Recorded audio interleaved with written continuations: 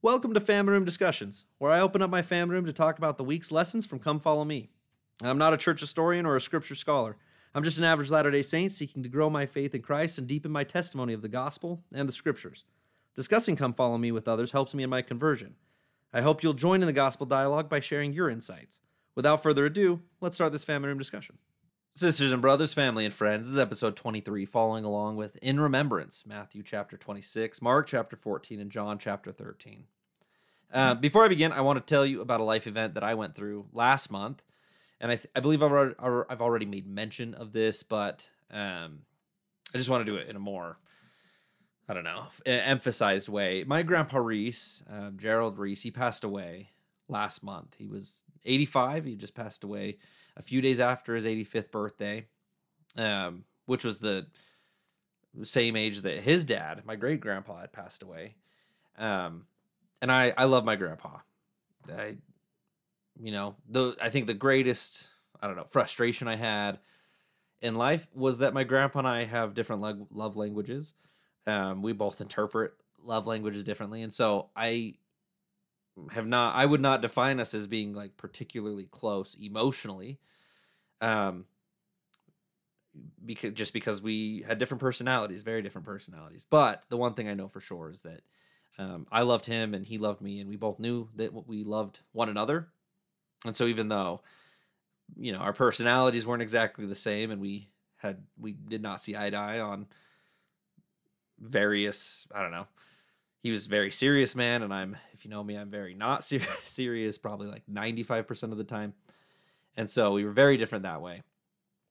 But I do want to take a moment, and I just want to both thank my grandpa and honor him with a particular lesson that he taught me when I was 12 years old, and it has shaped my entire life. And this will tie in to the introduction of this lesson, actually.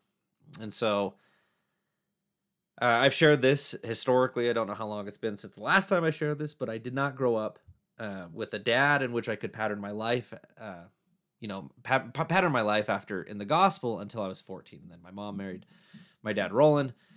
And then I had that example. But before that, it was actually my grandpa who I asked to ordain me to the office of a deacon and bless me with the Aaronic priesthood. And so not only did he take that responsibility to ordain me, but he also took it as his duty to teach me and to instruct me on the office of a deacon and the responsibilities of the Aaronic priesthood. And so things I remember being in his house. We sat down at the kitchen table, him, my grandma, my mom, my sister, and this was prior to me getting set apart and ordained. And I remember as he was talking about the sacrament, he said, "Look, this is an extremely serious responsibility you're going to have. You're going to be doing this weekly, and this is how I expect you. This is how the Lord expects you to honor your priesthood. Never slouch." He's like, I see too many young men when they're passing the sacrament, they slouch. They're just looking around goofy, and their arms are dangling about at their sides. He said, never slouch. You walk with an upright back. You walk straight. You carry the tray at a 90-degree angle, and you really emphasize that. He's like, keep your arm at a 90-degree angle. Don't have it dangling the tray and throwing bread everywhere and acting like you don't care about your duty. He said, you hold it at a 90-degree, your arm at a 90-degree angle. You hold the tray respectfully. You pass it carefully. He said, you protect the Christ's body as you're carrying it. He said, don't stare at people as you're passing the sacrament. You go to a row, you stand next to it, you pass it. And he said, let it be, the sacrament, partaking of the sacrament is a sacred and private experience for individuals, so give them the privacy that they deserve. Stand at the side, don't stare at them, and wait until the tray comes to you and then grab it. And then, he said, be careful and be serious about how you carry yourself. You don't laugh when you're passing the sacrament. You don't make jokes to your buddies. You don't make faces. You don't treat the sacrament lightly. And, that conversation was probably 20 to 30 minutes long of him going over how I'm supposed to act, have a white shirt and tie, make sure that my shoes are shined and everything. I mean, he really took it serious. I was 12 years old, and looking back, I'm like, man, he took that really serious for a 12-year-old. But although he was teaching me almost like militaristically, right, how to pass with precision and exactness, I have seen, I experienced in myself the effects of that teaching and that training. And I've seen the opposite effects of those parents who don't teach their kids to take it seriously. And I've seen the results that has. For me in my life, it's been profound. I remember growing up, no one would ever really tell me. There's some people who would, but for the most part, it'd be like individuals and adults in the ward would come up to my mom and would say, wow, you are such an incredible mom for being able to raise a son who takes the sacrament seriously, who passes it with such precision and, really makes it that the spirit can be there, And while I do have an incredible mother, and that's true, the compliments, they don't belong to me at all for that, growing up that way. When it comes to how I looked at my priesthood duties as a deacon, as a teacher, as a priest, honestly, I have to give credit to my grandpa. He, like I said, my grandpa and I could not be more opposite in how we view, humor and the time and places for humor, but he is 100% in the right when it comes to respecting God's ordinances.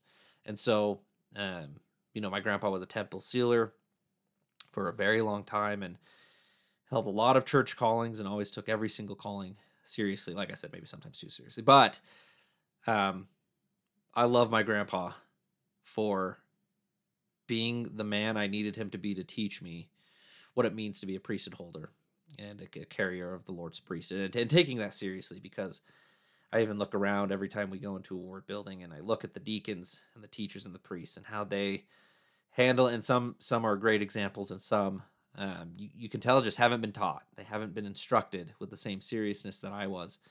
That's not a diss on them. It is a diss on maybe their instructors, and just maybe sometimes we do need instructors who take things seriously. And while I had an instructor who definitely took it to the full extent of seriousness, I am so grateful for it. It has changed my life. So I love you, Grandpa. I know that I have a firm testimony. Obviously, it's not the last time that I will see him. Not only do I believe that I don't necessarily need to wait until the next life, but even if I do, I know that he will be there waiting for me in my reception party. And I have no doubt about that. And for that reason, I have complete peace about his passing.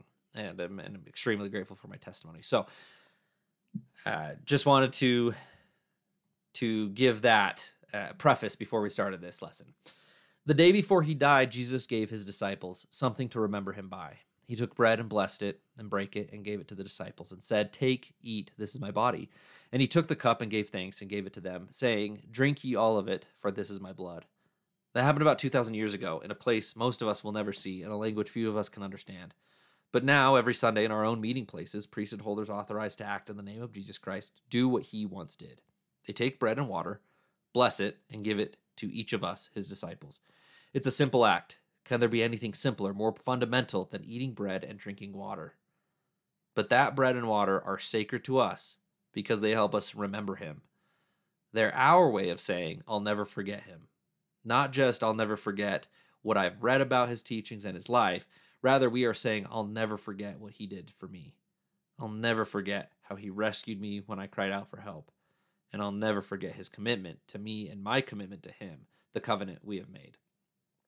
And we do forget constantly. I constantly forget. That's a beautiful introduction, but I forget all the time.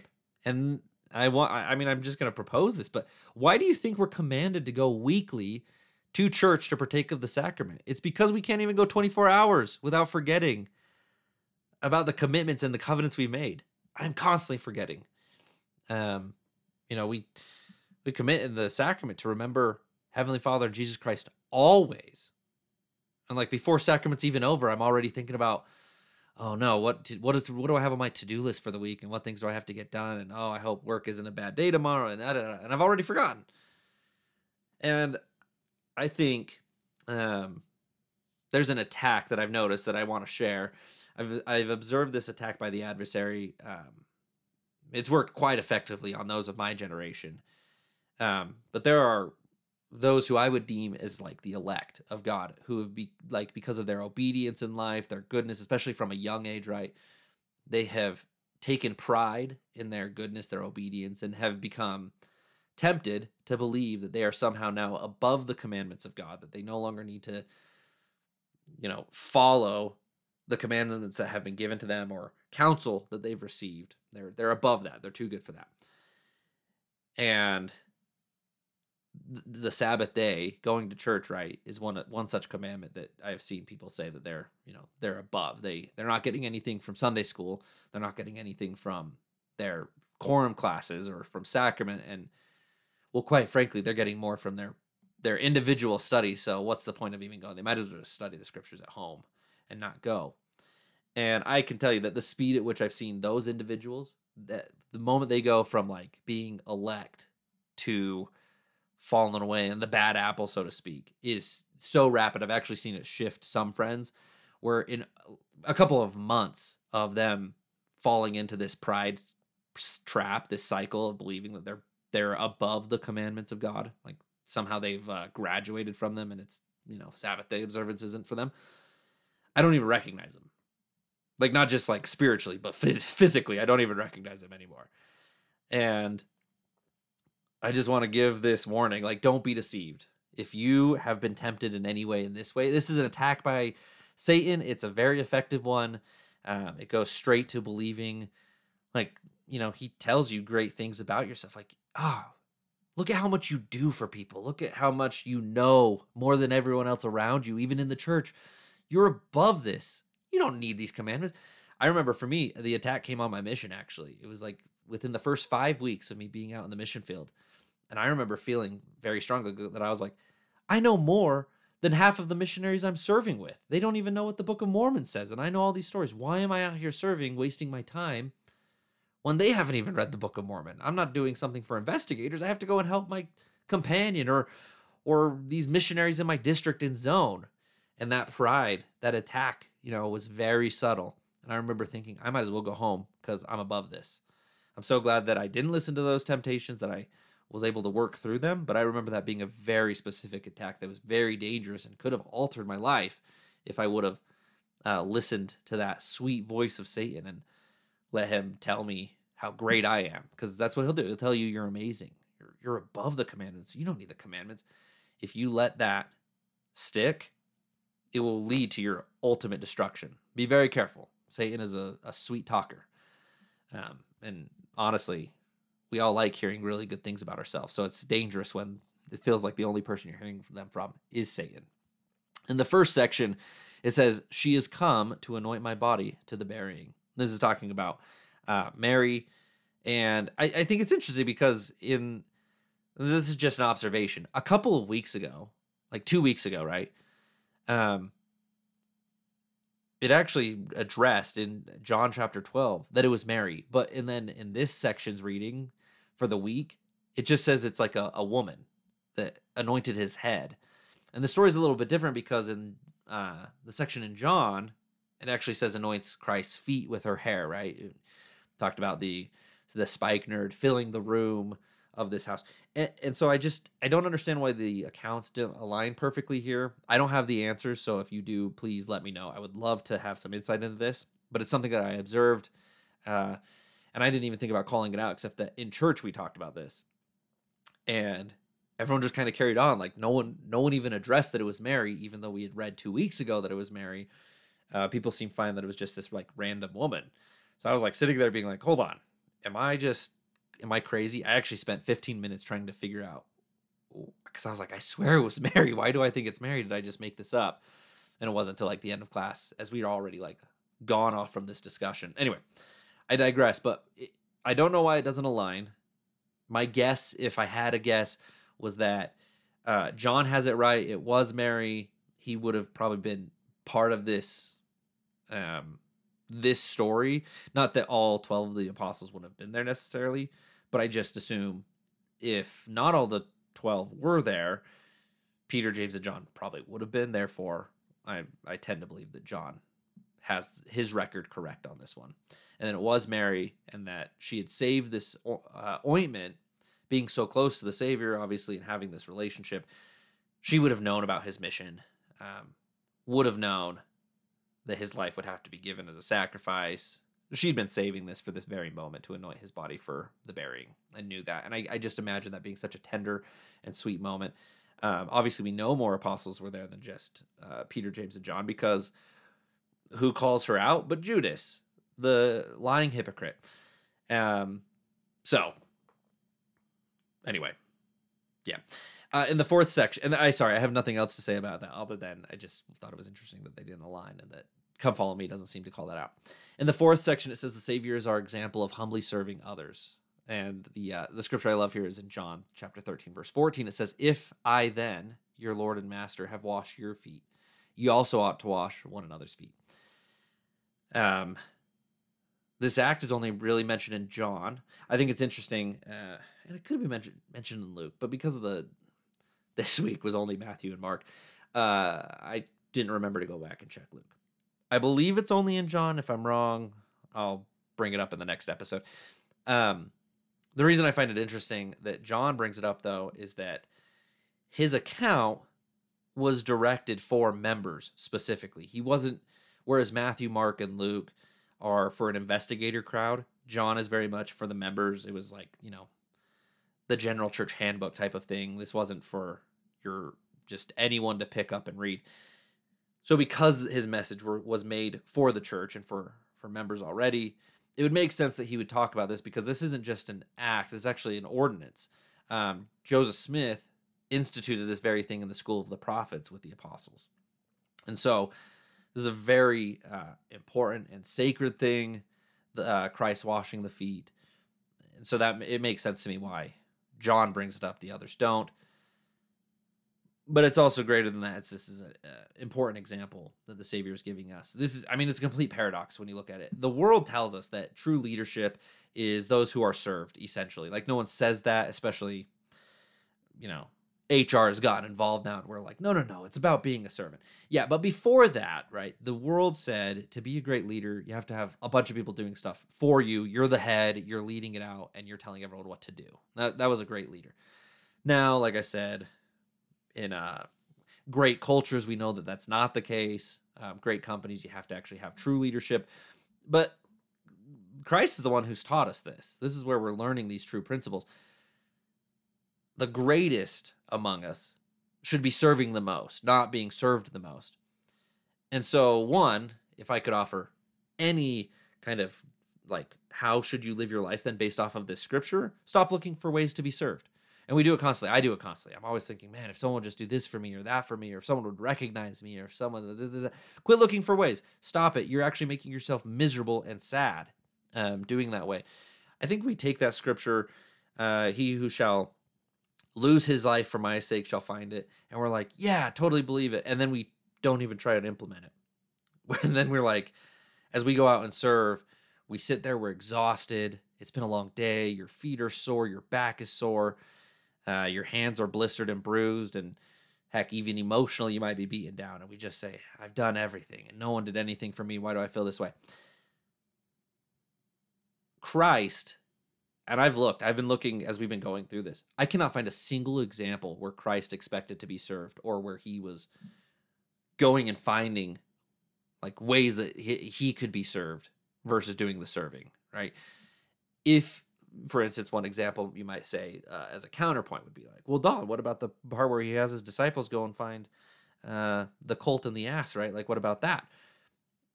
Christ was using that as an opportunity to teach and to build faith, right? He was using everything as opportunities to, again, help all those around him, his disciples, the people. Everything was a serving opportunity. He never was looking for ways to kind of ease his own life. And at the very end, obviously, even said to the Heavenly Father, I know you have all power. If it be thy will, let this cup pass from me, but not my will be done.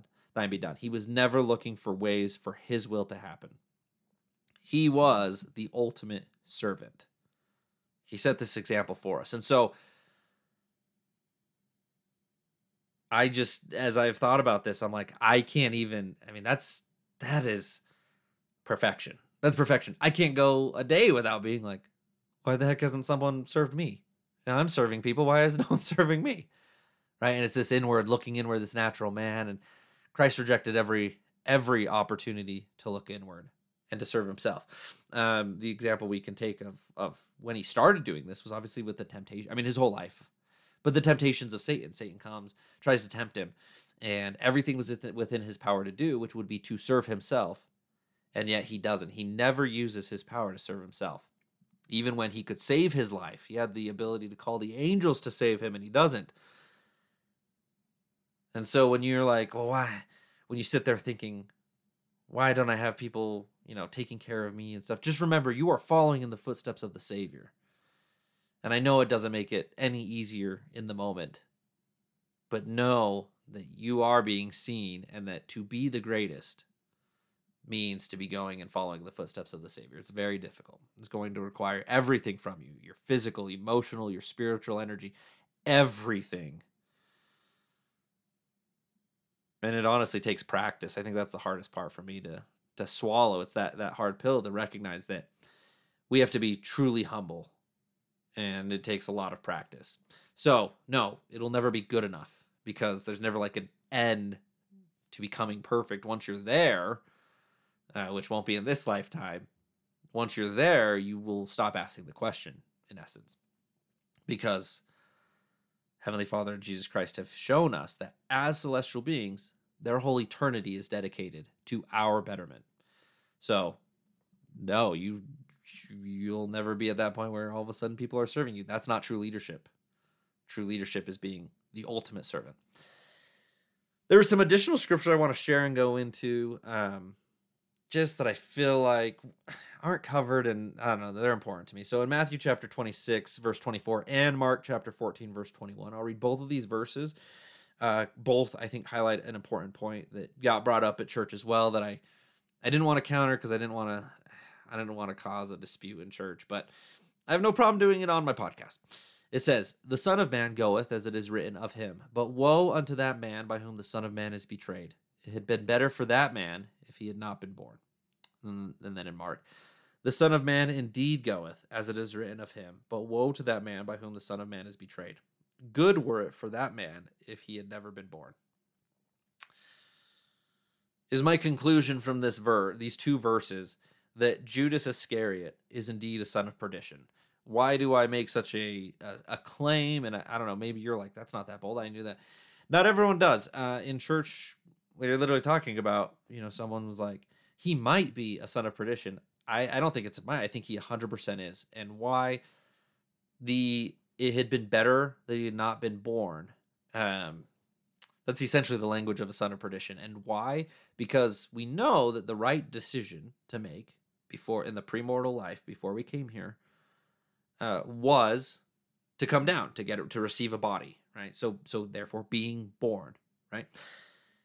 Even if you're a murderer, we know that you receive a telestial glory at minimum, right? So just going through this experience, this mortal journey, even if you're the worst person ever, as long as in the end you don't deny the Holy Ghost, then it's better that you were born, because you receive heaven, telestial glory, but heaven. So to say it had been better that he had not been born, means essentially it's the same fate as those who decided not to come down, those followers of Satan, the 1/3 of heaven, the hosts of heaven. It would have been better to be with them than to have gone through the mortal experience, receive a body, and still get the same fate as the sons of perdition. So that's my conclusion for, Judas Iscariot's a son of perdition. It also makes sense then why immediately following the Savior's death, Judas goes and hangs himself on a tree, because he knew it didn't matter at that point. There was nothing he could do. He knew his fate it was not a good one. So it didn't matter at that point what happened to him. Anyway, that's my belief. I feel pretty confident about it. I don't know if that's like, I don't know, maybe there's counter scripture or counterpoints out there, but I just, it got brought up today. Someone was like, well, maybe he is. I'm like, I'm pretty positive that he 100% is.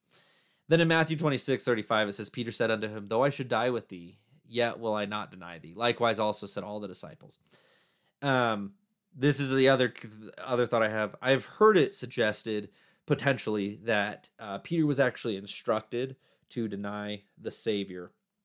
And I don't believe that's true. The reason I don't believe that's true is because why would we have a scripture here that's explaining that Peter's like, no, I won't deny you. And this is in front of all the apostles, right? And it's like, Christ says you're going to deny me. And he's like, I'll never deny you. And all the other disciples are like, yeah, we'll never deny you. And then in Matthew 26, verse 75, right, because Christ then gives the sign, the cock will crow. So then in 26:75, it says, and Peter remembered the word of Jesus, which said unto him, before the cock crow, thou shalt deny me thrice, and went out and wept bitterly. Why would Peter have that reaction of weeping bitterly if he had been asked by the Savior earlier, like, hey, I need you to deny me because I have purposes, like you'll be killed if you don't. Right, like, I don't think you'd have that reaction if you had been fulfilling a commandment. So while I do understand the hypothesis that some have presented saying that, no, Peter was actually fulfilling a different mission and we just don't know about it, I don't think you can go through Scripture reading it that way, trying to interpret Scripture, like the between the lines, behind the scenes type of thing.